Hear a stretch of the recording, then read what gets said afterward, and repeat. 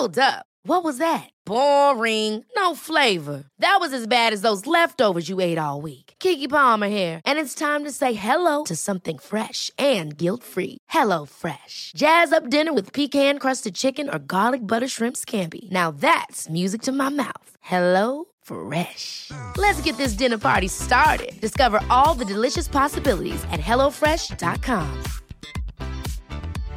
This message comes from BOF sponsor eBay. You'll know real when you get it. It'll say eBay Authenticity Guarantee. And you'll feel it. Maybe it's a head-turning handbag, a watch that says it all, jewelry that makes you look like the gem, or sneakers and streetwear so fresh every step feels fly. eBay gets it. So look for the blue check mark next to that thing you love. And be confident that every inch, stitch, sole, and logo is checked by experts. With eBay Authenticity Guarantee, you can trust that feeling of real is always in reach. Ensure your next purchase is the real deal. Visit ebay.com for terms. Hello everybody and welcome back to the Two Norries podcast. I'm your host James and I'm joined as always by my good friend Timmy Long. Hi everyone. Sean is on the light and sound. How are you, Sean? Gonna have to come up with a catchphrase for Sean. Leave it with me. You think about that. Yeah. Okay. And we have a Waterford, Wexford lady in the hot seat. Dr. Rebecca Brennan. I know some. Thanks for having me. You don't have to call me that though. Just call me. I actually didn't know that myself. There, I didn't know there was. Well, sometimes academics can be, oh, don't call me doctor, but you work fucking really hard to get that, and I think it's appropriate, especially when we're going to be talking about your work you're doing. It's funny, like when you get past the stage of getting the PhD, you move into a space where everyone has one, so it's not as important anymore. Like that's because you're hanging around with the right people, so is it? But you know what I notice in my work? Yeah. Sometimes, usually, people in the public sector, they'll put on little letters after their name. There's no humility there. Like if they've studied it, it's going on it. Do you know what I mean? And maybe we're a bit too humble. Maybe we should fucking be celebrate When I first ourselves. got my PhD, I used to do that. I got, it was exciting to me, obviously. It obviously gave me a thrill to get it. Yeah. Felt like a huge achievement. But as the years have gone by now, I've lost interest in the fact that I have it. And now I don't use it much at all. So. Use it when you're booking hotel rooms because they do up the room. If I'm making a complaint about something, I'll throw it in, all right.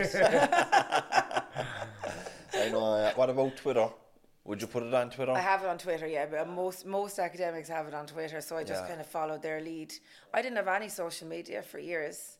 It was actually Sharon Lambert that convinced me to get a Twitter, so really? Shout out to Sharon for putting me on that. Yeah. I didn't have one when I first started working for UCC at all, and I was kind of told, listen, you have to have one. You have to promote your publications, and it's for your own sake, not because they're forcing you in any way, but just for your own sake, get yourself out there. Yeah, because it is a medium for disseminating your work, but it's also a great medium for connecting with people. Yeah. And I've got job opportunities, and we've got great guests. I've just got shit. You didn't last long on Twitter, did you? I just got shit. So I said, fuck. I thought it was funny, actually. I did get it one time. I don't know what I commented on, but somebody commented underneath it, oh, go and do your fucking research, girl, would you? And somebody said, check her bio. I know. I tried to keep my Twitter at the moment now is very quiet, and I just kind of keep it around sport, and I try to stay away from the politics and the social stuff because you just get fucking roasted on it. Like, it doesn't matter what you say or how well your argument is, there's going to be somebody there to give you shit about it. And you're like, what are you actually going to gain out of engaging with somebody like that? I don't understand it. It can be very negative place. I don't understand why someone would waste so much of their precious time on something like that. No, this is just me. And start giving out about other people who are really trying to change the world by doing research. Yeah. It's just pathetic people have nothing else going on in their lives. They create a fake account with a fake name and a fake profile picture and give shit to people. And I just think that there must be a lot of chaos going on in their head, though, and that's the reflection of that. Like, if you want peace of mind, you're going to behave in a peaceful way towards other people to maintain that.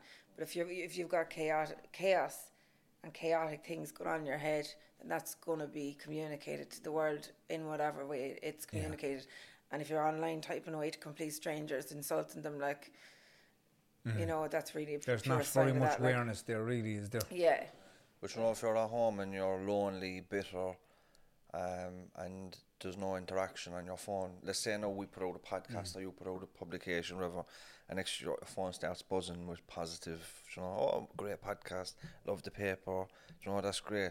Some people, they never get that type of interaction, but you know, when they put out, when they give shit and then people come in to back you up, then their phone is buzzing. So it's like, it's negative attention they're getting, but at least they feel like they're important now. That's what I think, anyway. It's like, it's the only time they'll get the I likes. actually feel sorry for them, if that's the wrong Yeah, thing to do. there is a bit of that, because there's something going on for them and they probably can't see it themselves. Yeah. Well, would you like to occupy that miserable space? I know, that's true. I wouldn't anyway. You know? Do you know, the worst thing you can do is care about what other people think about you or what you know what I mean? That's one of the most pointless things you could ever do. The road to Dr. Rebecca wasn't linear or straightforward. No, not at all. We go right back. And tell us a little about where you're from and where you grew up and what it was like. I am from a small enough town called New Ross in County Wexford. The JFK connection there, isn't there? Yeah, there is. Yeah. Apparently he waved at my grandmother when he was passing through that time, and he fancied her. Yeah, according to her. So. They play a tour. Yeah. So there was there are two of us, me and my sister. You're lucky they didn't call you Jackie. Why not? Jackie's not wrong with Jackie. Jackie's a lovely name. My uncle's name is Jackie. But for his wife. Oh yeah. No, JFK's wife was Jackie. Like, yeah. She was beautiful too. But go on, Anya, sorry. No, you're grand. So my dad was a joiner, which is like a carpenter, but it, you know, look, he'd kill me if you heard me now. I can't even tell you what a joiner is. I can't. It's something, can you? I'm a carpenter joiner. Oh, are you? Okay, grand. Yeah. But he was also a musician. He's a drummer. Yeah. Something interesting, you know, Maverick Sabre, the musician. His dad, Victor Stafford, was actually in the band with my father. So, very good. That's my little claim to fame there, because you know Maverick Sabre is from New Ross. His real name is Mick Stafford. So his father, Victor, is in the band with my dad. Wasn't he Maverick Sabre found busking or something like that? I don't know, actually. Yeah, I think he had an interesting background that way, you know, kind of from the gutter then to he have an amazing voice. But go on anyway, because we'll digress. He does have an unreal voice. Yeah, I love his music. Did you go to school?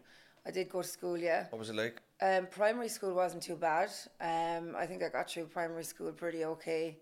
I was severely bullied in secondary school. Severely bullied. Like, secondary school would have been probably one of the worst times of my life. Like, I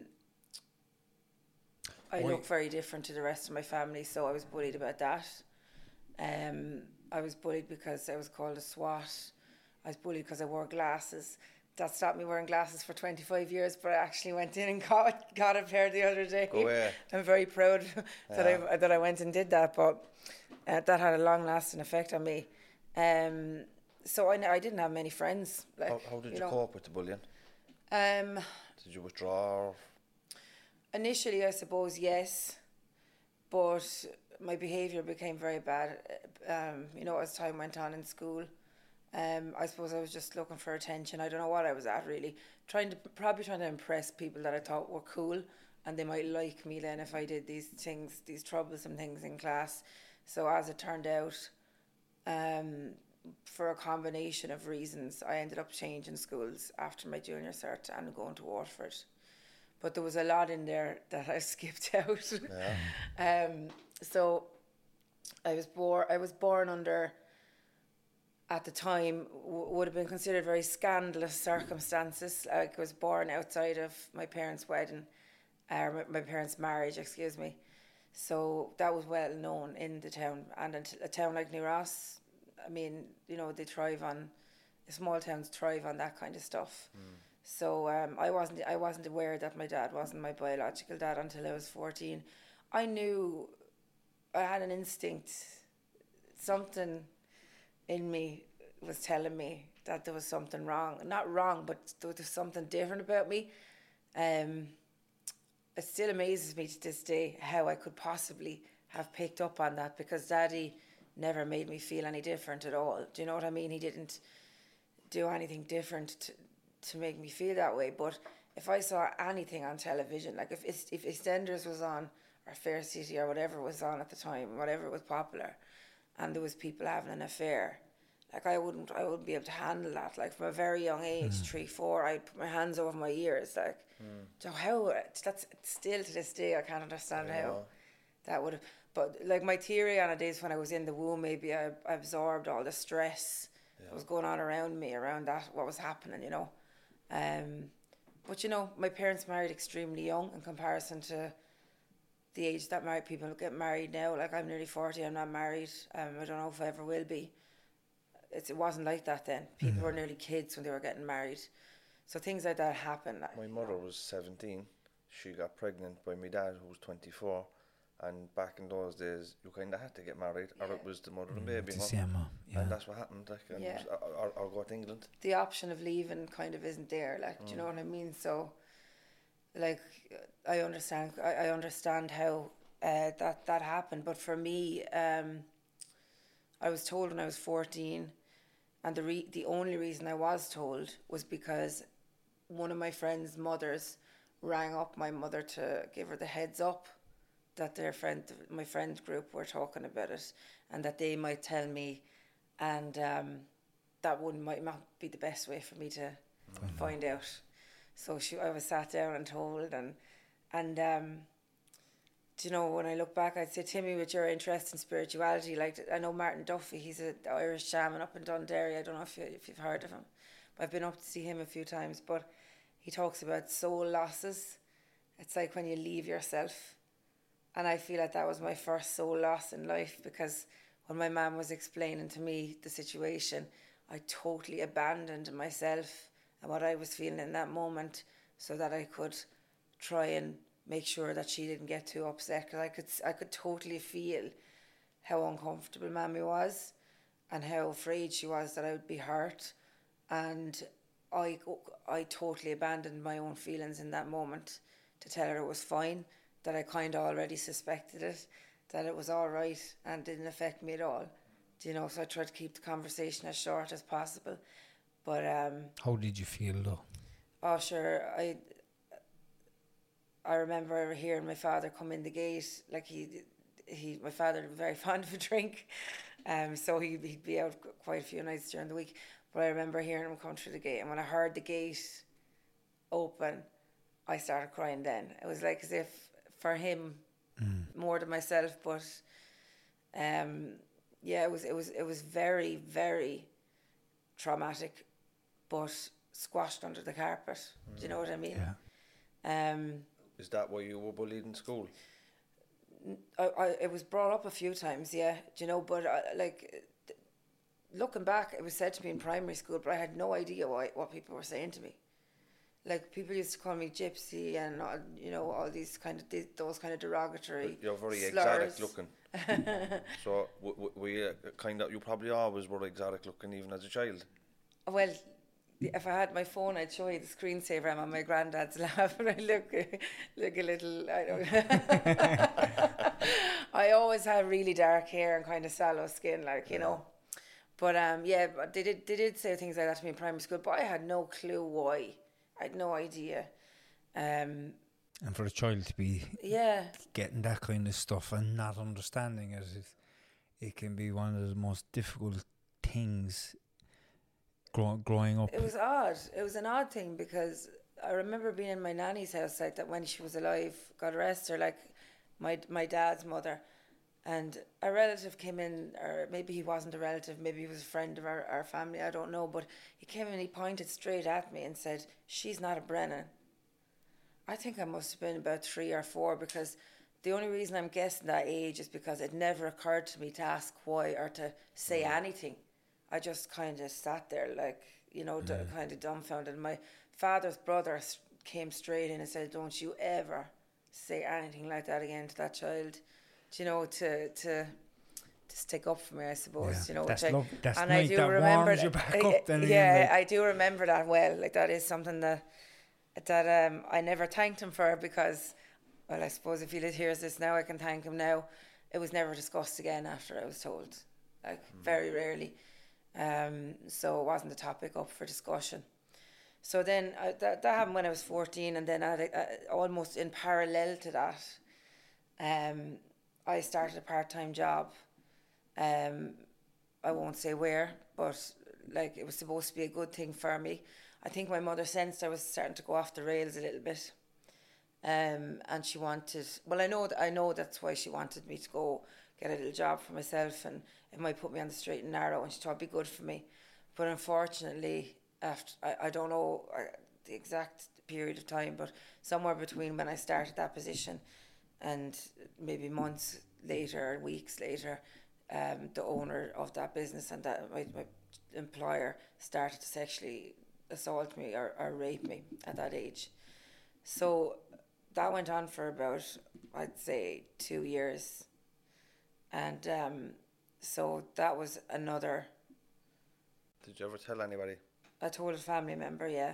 But I think either I didn't communicate it very well, or it was misunderstood as to what exactly I was saying, or perhaps I can't speak for the other person and why nothing was done about it, but I know that's something that person regrets very much at this point in time, you know.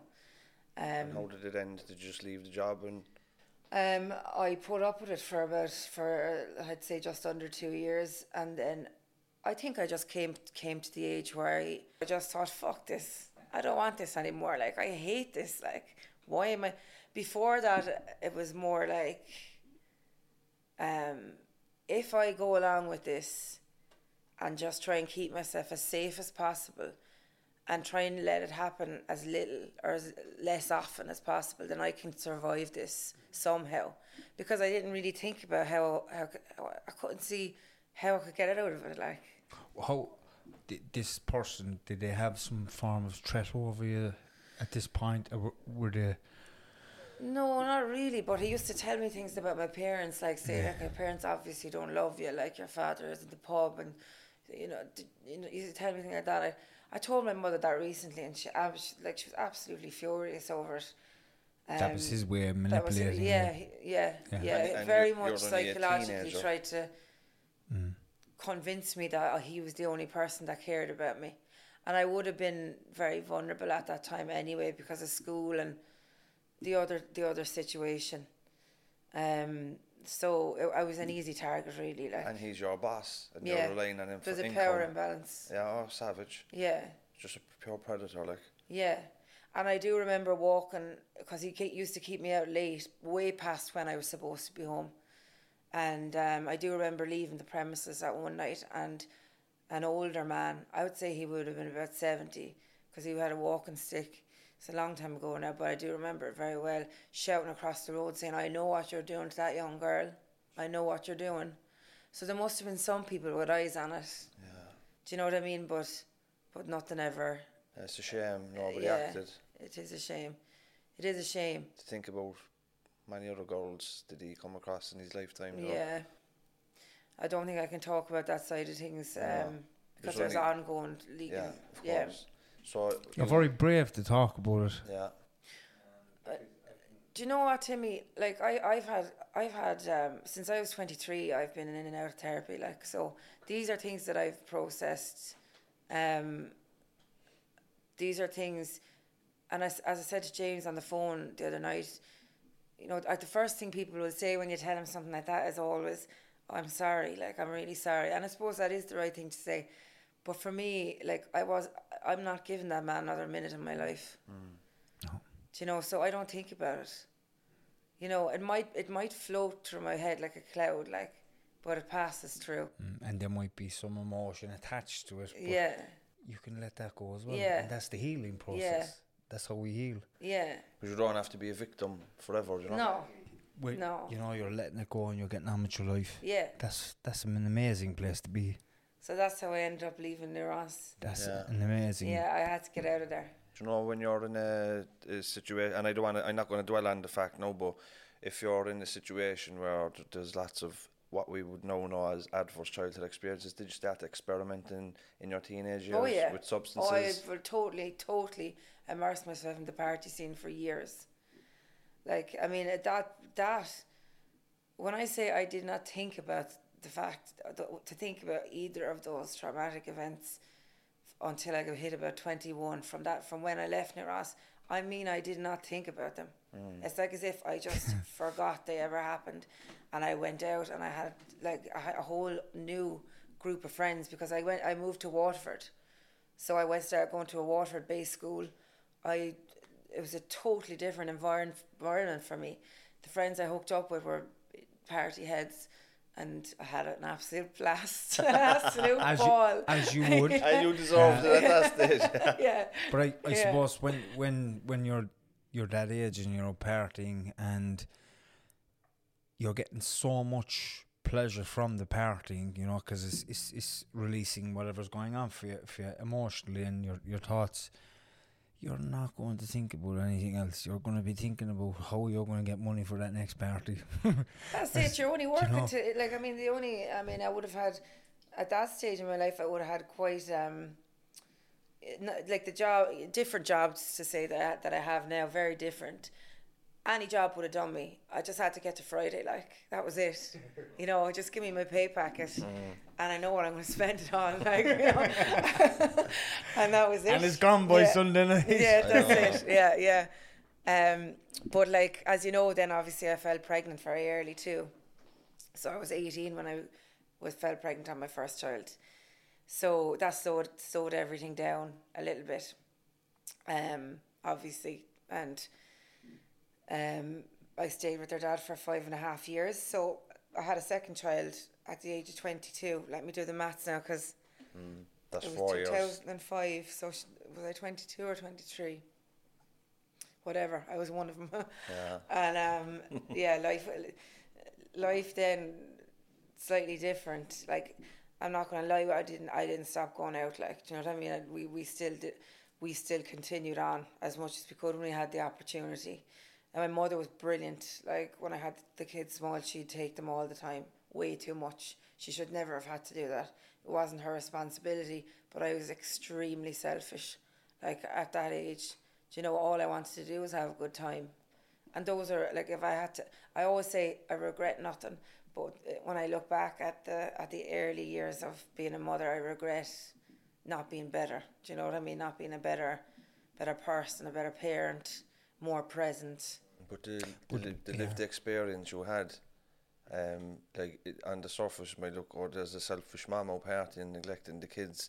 But maybe, with the experiences you had, you're trying to block that out till you get to the stage where you're actually mature enough to deal with it.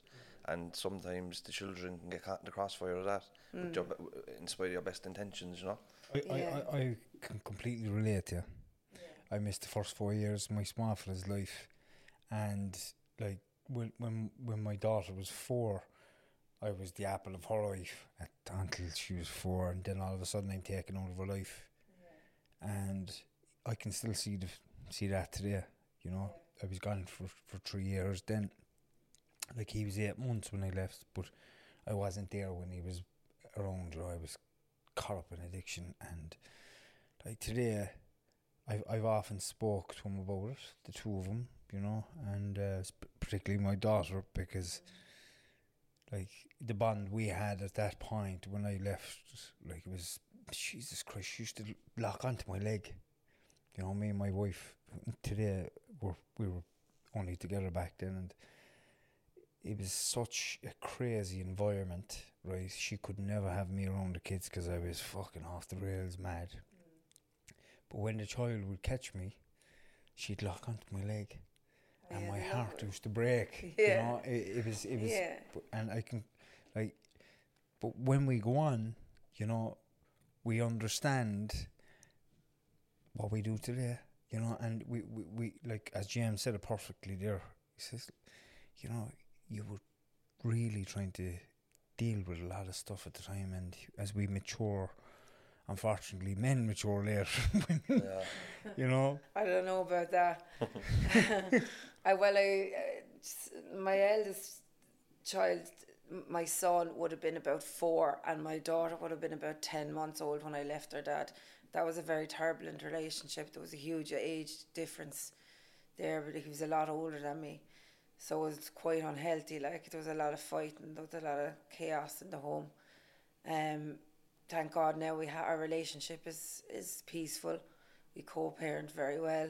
So I'm grateful for that, like, you know, that all that was resolved. But at the time, I would have left him at that stage. So I ended up on my own with the lads from that point on as a single mother, like. Were they boy, girl, 2 girls? Boy, girl. Boy and my girl. Eldest is a boy, my youngest is a girl. 20 and 17, that's how old they are now. So how did you go down the education route? How did that come about? Well, I have a vivid memory of being in, like, I got a council house, like, you know, so I was in a council house, and I remember maybe I was 24, maybe I was 25 at this stage. I remember looking around. Now, I got a gorgeous house and I was grateful for it. I'm not saying it wasn't good enough for me, right? Yeah. That wasn't it. But I was on lone parents, and I just thought, is this it? Like, you know, is this all I'm going to do? Like, is there anything else I can do? Not just for me to progress, but I want to set a good example for the lads. Like, you know, and when I say the lads, I mean the kids. Like, yeah. You know, I at the time, like, I was a single parent, so I was kind of like, it's up to you. Like, this is up to you. You've got to pick something now and make a change. So the reason I picked the course that I picked, when I was very young, like, I used to watch this show called Intervention. I don't know if you've ever seen it. It's a US-based program. Now, I don't agree with it at all now, looking back, the tactic they used to use, but that wasn't why I used to like it. The program basically focuses on a person who is experiencing addiction of any kind in their life, and it focuses on their family as well. And then they all come into a room and read them a letter as to how, you know, your addiction has affected me in the following ways. But what I used to love about the program, or not love about it, but what used to attract me to it was the pain in their eyes, like the people that were in addiction. And I think with the maturity and the kind of knowledge that I have now, I realised that's because I could relate to that. And I wanted to do something to help people that were going through that. You know, that desperation, you see it in someone's eyes. You know, you see sort of the hopelessness, like the feeling of, like, Jesus Christ, will you show me?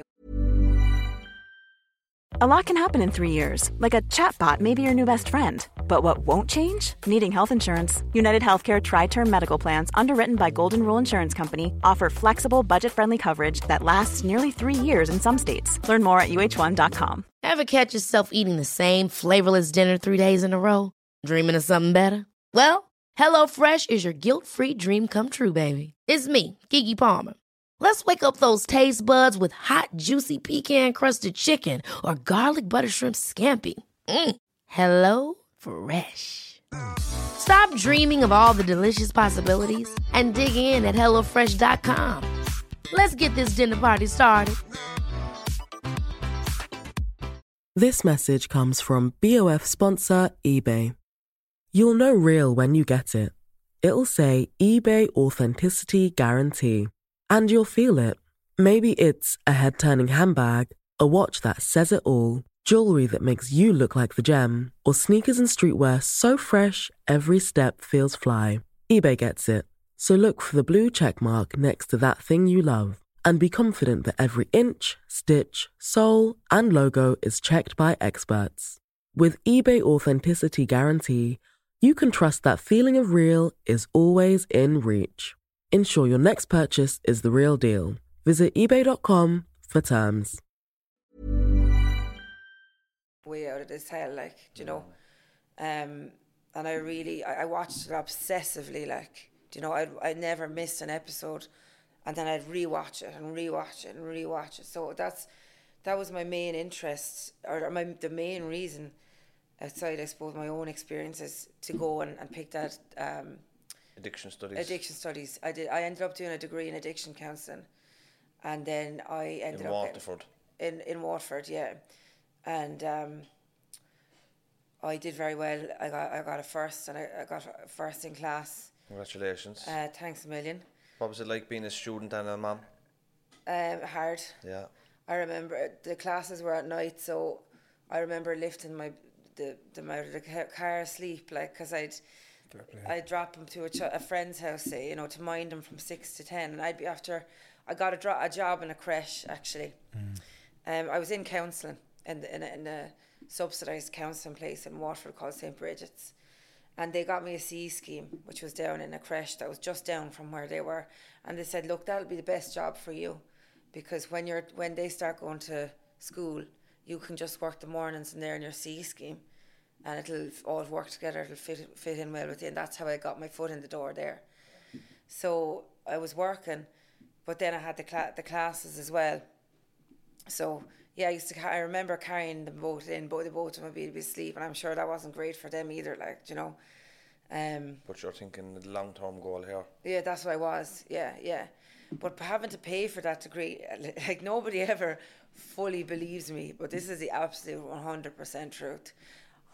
I worked out an agreement with the people who were running that course, and it wasn't WIT. WIT were just hosting it. So there was a crowd that were running the course in WIT, using it as a venue, say. And I worked out an agreement with them that I could pay my fees €100 a week. So we survived on about €110 a week for 4 years, me and my kids after that. Because the course wasn't a WIT course, you couldn't get SUSI grant. You can't get SUSI for part-time courses. Oh, I don't know, has that changed now? No, you're right. I don't think. I think it's the same. Do you know what? It's a huge barrier for it people is. going back to education. They need to look at it again. Especially for mums and people that have to work. Yeah, oh yeah. You know what you achieved there, right? Like that in its own right is It's unbelievable. Unbelievable, like. Oh, but sure, Timmy, look, I'm not ashamed to say, like, we survived on food vouchers from St. Vincent de Paul for years. I know.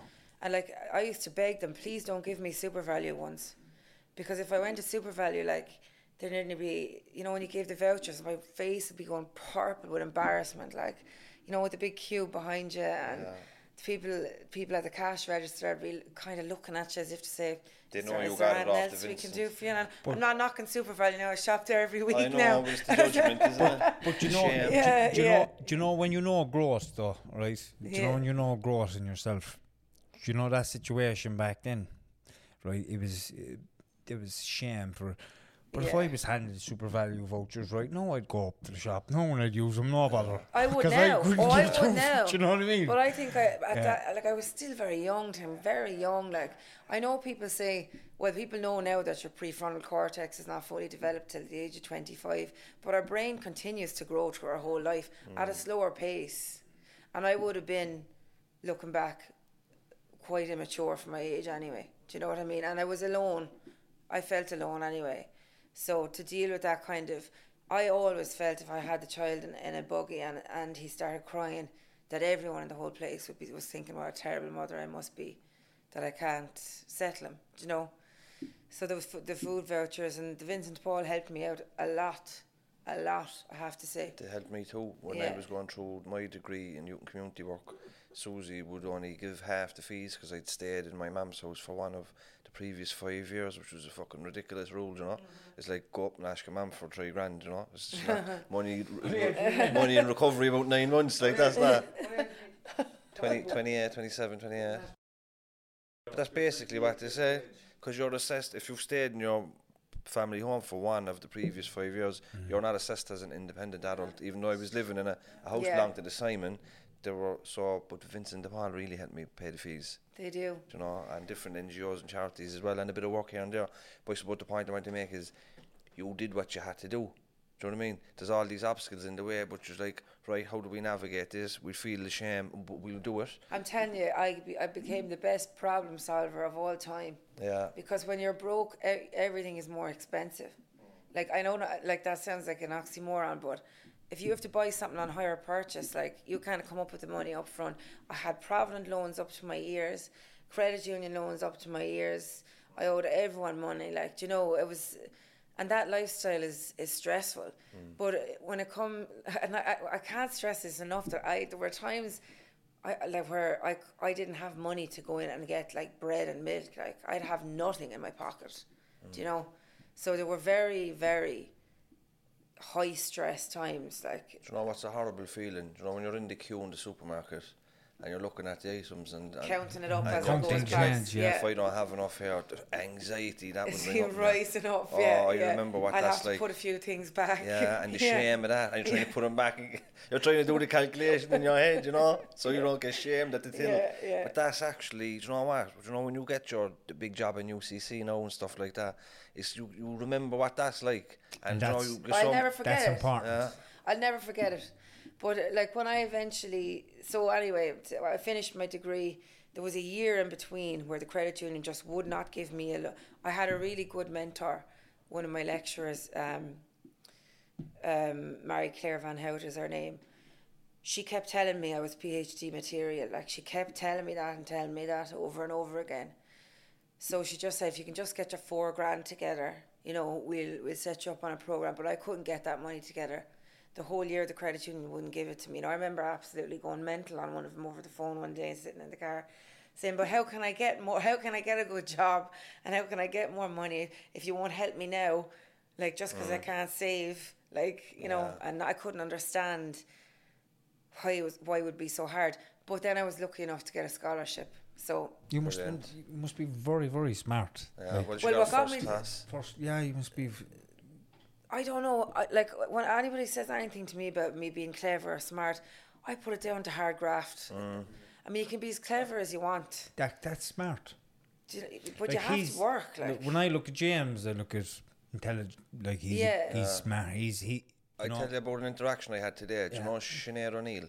Yes. She was the mature student officer in the Yeah, CT. She's in UCC now. Yeah. And I met her today outside the electrical shop, right? And we were talking about this. And I was like, when I did the criminology masters, I got a first class honours, and each of the modules I aced them all. It was 75 in nearly all of them, because I was in there under a scholarship. I felt like I had to prove myself, but it's not that I felt like I was way more intelligent than everybody else in the class. Just I read the material I was supposed to be reading, and when I got an essay, I started it, and I was just proactive about it. And you know, there was that struggle. They weren't doing the basic stuff of reading. And they were coming into class on TikTok, Snapchat or whatever. So I think that there's a mix between, you have a natural flair for it, but there's also open the laptop, open the book and put the hours in. But you also have one of these brains that retains information really well, and when he's listening to audiobooks, like, he can hold it after listening to it once. Yeah. Whereas me, I'd have to watch the same thing 50 times and I still won't recite it. You know? Where when I listen to him, like, reciting stuff that we could have done a podcast last year and he'll recite word for word what somebody said, and I said, what? I'm sitting there, where the fuck does he get this from? Well, like, it goes back to the thing, some people are academic, they take to the academic easy, some people take to the technical stuff a little bit better, some are more like, what's that guy, the 9 types of intelligence, you know? It's like some people are musical, some people have great spatial awareness, and some people are great interpersonally. It's visual, and it's with my hands. When I see something being done first time off, with my hands I can do it. No problem, just once. Yeah. And I'm dyslexic as well, so that's one of the strengths I have with being dyslexic. Yeah. You know. Well, that's what universal design for learning is all built around. It's like making everything accessible to everybody. You know, it's in recognition of the fact that we're all so unique in the way we learn. You know, it's having that banking model of education where you just put information in someone's brain. Doesn't work for everyone. It'll work for some people, but unfortunately then other people get left behind, not because they're, you know, there's anything wrong with their intelligence level or anything like that, but just because they learn in a different way. Yeah. So you spoke about the scholarship there. Yeah. When I finished the bachelor's degree, I was mad to do the criminology masters, but Susie don't help you. The bar for funding goes down, so if the household income is, you have to be really on the roll to get kind of long story short. There was this Nigerian guy in my class, oh man, I name him, but he's fucking sound. No, he speaks really aggressive, but his job is very kind. How are you? Well, he's trying to be nice, but that's just how they speak. But he come over to me one day in the camp, he says, come on, James. I says, why you don't? Come on. He's going to go over and pay the 6,000 for me. Oh. Up front. He says, come on. He says, I know. He says that you really want to do this, and I'm afraid in case that when you graduate, you won't come back because you go working. And I was like, hold on. I said, because I have an application gone in for a scholarship, and we'll see what happens. In the end, I got it, but I just wanted to give him a shout out there because that is unbelievable. It's great, isn't it? Yeah. But you got the scholarship too. Yeah, I remember when I got the call. Like I was lucky enough that I had that lecturer who. She mentored me very, very closely, like, and I got a few publications as an undergraduate. It was around the time when all the head shops were open. Yeah. So they're the only, as far as I know, in the Republic of Ireland, those publications are the only ones that were published at that time. That we went out and, well, I did the field work, went out and interviewed people who'd taken those head shop drugs and just asked them about their effects, and the papers got published. And I think that it was on the basis of that. And the hard work that my supervisors put into helping me write the application, that got me that scholarship. But I remember the day I got the call. You know those moments in life where you know things are never going to be the same again. It was one of those. Like, I had to go out the back garden to get the reception, because the reception in my house was still desperate to this day. And I was walking around the garden, and I was just thinking, this is the end of one chapter now, and it's the beginning of another. Like, so I continued to work in the creche while I was studying for my PhD, so that took another 4 years. But then I was very, very lucky again to get a position lecturing in An Casán up in Dublin. So An Casán is like it's a higher education institution. It's not technically recognised as a HEI, but it's higher education. They have degree courses, and it's a pathway out of poverty for people. Where is it? You know, it's in Tala, in Sharon, Jobestown.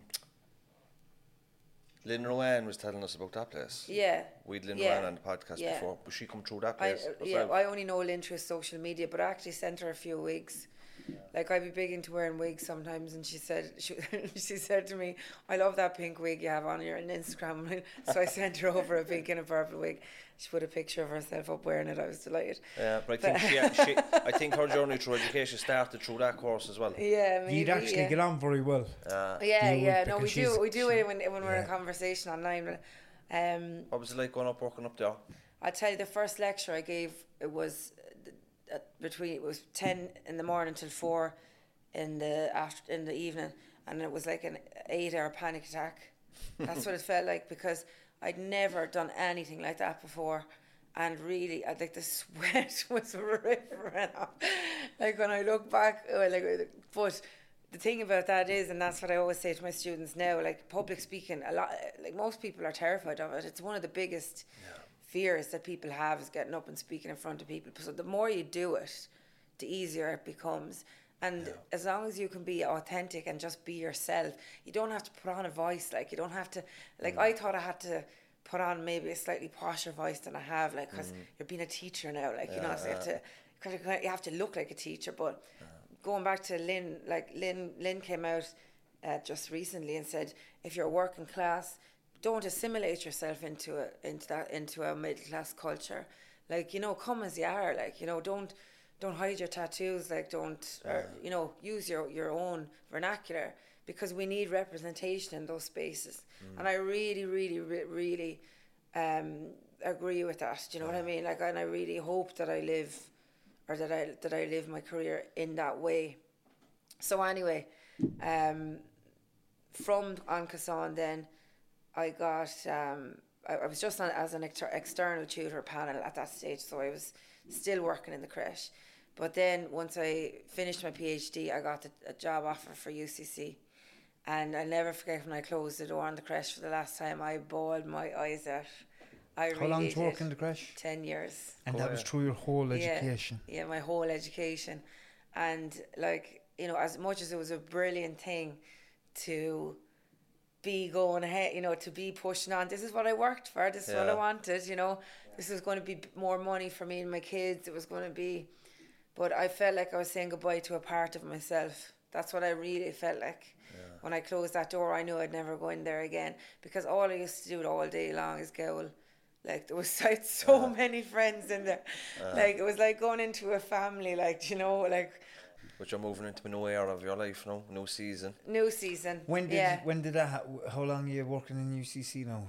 I am in UCC just over 4 years. Okay, so that was 4 years ago. Yeah. How's it going for you? Brilliant. I love working there. Yeah. I'm at the moment I'm on the SOAR project, which is a project which looks to improve access to higher education for underrepresented groups. So it's like members of the traveller community.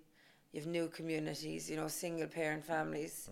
Anyone that's coming from a space where they were ostracised, marginalised, pushed out, and where getting into education was made difficult, especially people from the traveller community, actually. So those projects are of great interest to me. They're very close to my heart because it was difficult enough for me to get into that space myself. So I love that work. And I also lecture for the adult continuing education department of UCC, which would be mature students. A lot of those students would be coming from a recovery background themselves. So I teach on the diploma for substance use and misuse. I lectured for one of your classes. Yeah. And a lot of the students. No, that was a short course. That was a good taster course though for people if they were thinking about not testing the waters. Yeah. But a lot of the people watch the podcast and stuff like that and come from recovery backgrounds. But well, sure, you were the favourite. I came back in the week after he was on and they were going on about how great he was. I was like, what about me? What's up with me? Like, I'm here every week. Yeah. You sounded like someone from Cork there as well. Yeah, I got that as well. The Cork comes out of her when she gets a bit serious. We're listening to Sharon too much, I'd say. Yeah, no, you see, if I go to Dublin, I could start, like, I have such a hybrid of accents because I lived in Dublin for 3 years as well. Do you know, and I teach in Dublin, so I teach Dublin students. I am definitely a hybrid of different places, so that's why my accent is hard to kind of pinpoint. But you know, no, because you've given your story publicly, they're going to get a little bit of insight, because you're going to be the cool lecturer now, you know? Am I? Yeah, you probably are already. Like, but I thought I was already, to be honest. Yeah, exactly, but they're going to know you a little bit more now. And I think you're going to inspire other women and men, but other women now that might be at home listening and watching this with kids, maybe on social welfare, thinking like that, is this all there is for me? Maybe you'll spark something in them. I hope so. I think you're an inspirational woman to be able to change your life, to actually have the strength with 2 children to get back into education and do what you've done, and like that's going to inspire many women, to do the same thing, particularly when they think that everything is against them, and they look at you and see what you've accomplished. I think that would be great. That would be great. I mean, I do try and drill that into my students' heads, like that, just because it's hard doesn't mean it's impossible. It might take a little bit longer. Yeah. But that's fine too. There's so many lessons to learn. You have to put the years in, a couple of years, but it is definitely worth that struggle. It's worth that struggle. Sometimes I think the biggest growth, the biggest personal growth that you get is out of those times when you're fighting against your social situation, your socioeconomic situation, or whatever's around you, with your relationships you're in. You're fighting against all these obstacles to try and better yourself, and it seems like it's never-ending drudgery. But it does end, and when it does end, it's never coming back. So that's the brilliant thing about it. And so I never lose touch with what it's like for my students, how hard it is for them to show up to class, how hard it is for some of them to speak up in class. you know, to have the bravery to try and answer a question or try and discuss a topic, because it's so intimidating, like, for some people. Do you know? And I know I went into Cork prison there. James, you were in there too. A great bunch of lads. Like, I really enjoyed that. Like, I'm looking forward to going back in there too. We're back in there October and November. I'm in there November, yeah. Yeah, we were asking in the last lecture, myself and another fella that was organising the course, was, what worked well, what would you like more of? And they all said, want more Rebecca. But they loved the content, but they wanted more Rebecca. But do you know what? It's not the content at all, it's maybe a bit of both. But you know what? In that class, you fellas doing life sentences, fellas doing a few months, and everything in between. And you know what they have in common? They're all trying to learn. They're all trying to learn about addiction and about, you know, sociology of drugs and all this stuff that's all new to them, but all affects them in their lives, and they're just getting a bit of an education around it. And everybody deserves an education, no matter who you are. And there was something you mentioned there. Sorry, James. You were talking about the education journey. You know, when you started off on that journey, did you have much belief in yourself at that period of your life? You know, in my abilities, like, or the fact that I'd ever make it. Your abilities, or even making it. I had unshaken, unwavering belief that I was going to finish, and I don't know where it came from. Like I really don't. The only way, like, when I reflect back over it, like, and obviously I've talked about it in therapy a few times, so maybe I have a little bit more insight now than I would have had, say, a couple of years ago. But because of the things that I experienced when I was younger, I became very self-reliant in terms of problem solving. I became very independent and kind of, I suppose, less reliant on other people and other people's opinions of me or their expectations of me. If they had low expectations of me, that really didn't bother me at all. If they told me that something was going to be very difficult, that wouldn't affect me, that wouldn't put me off. I was determined to finish that PhD, and I mean, I was determined, and I hit many obstacles along the way, but not once do I ever remember saying to myself, I might give this up. And you were probably just getting more and more confident because of the results you were getting. You know, when you get results like that. It's when you're doing a PhD, you get a lot of criticism. You know. You do. And that's, I don't know why the culture is like that, you know. I suppose it is to build you up, and the standard is so high that maybe it has to be like that. I don't know. Maybe it's changed since I did it. I don't know that either. But when I was doing it, it was very much like, this isn't good enough, come back with something better. But academia is a tough place to be, and it's very competitive as well.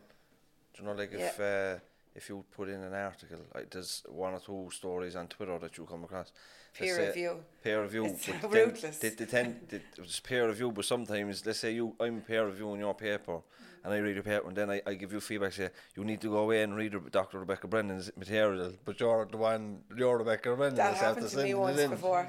That did happen to me once before. I thought it was the funniest thing I ever. I was like, maybe I should. Maybe I've forgotten it now at this stage. No, but you could have 10 pages to, like, telling you that your paper's shit and why it's shit. Like, you know, so you'd have to develop a thick skin. Do you know? So, like, when it comes to self-belief, you have to, like, that's something you really do have to have, like, you know. And I suppose that comes over time, and it comes with every adversity you overcome, your self-esteem and your feeling of your own capacity to overcome adversity increases. So, you know, like, obviously there's dips in it. You know, everyone goes through hard times. Life is like a roller coaster, as Ronan Keating once famously said. Yeah. But you know, when it's a great philosopher. I know, yeah. The great Ronan Keating. Yeah. But like, you know, so you'll have times when you're going to dip and you won't feel so sure. But overall, like, I think I love what Blind Boy said in one of his podcasts, where he said, you're better than nobody and nobody's better than you. And I keep that in my head all the time, that we're all exactly the same. So if I experience fear, if I experience doubt, you can be sure there's other people in the room feeling exactly the same way. Do you know? So that's great way to finish the podcast. It's great, a little nugget inspired by Ronan Keating and Blind Boy. My two heroes. I know. But you know what I was thinking when you were talking about that? No, don't actually. Should I be even? No, we were on Blind Boy's podcast a few months ago there. I heard that. He did live in Cork. He's a nice old fella. Ever catch yourself eating the same flavorless dinner 3 days in a row? Dreaming of something better? Well, HelloFresh is your guilt-free dream come true, baby. It's me, Keke Palmer. Let's wake up those taste buds with hot, juicy pecan-crusted chicken or garlic butter shrimp scampi. Hello Fresh. Stop dreaming of all the delicious possibilities and dig in at HelloFresh.com. Let's get this dinner party started. Planning for your next trip?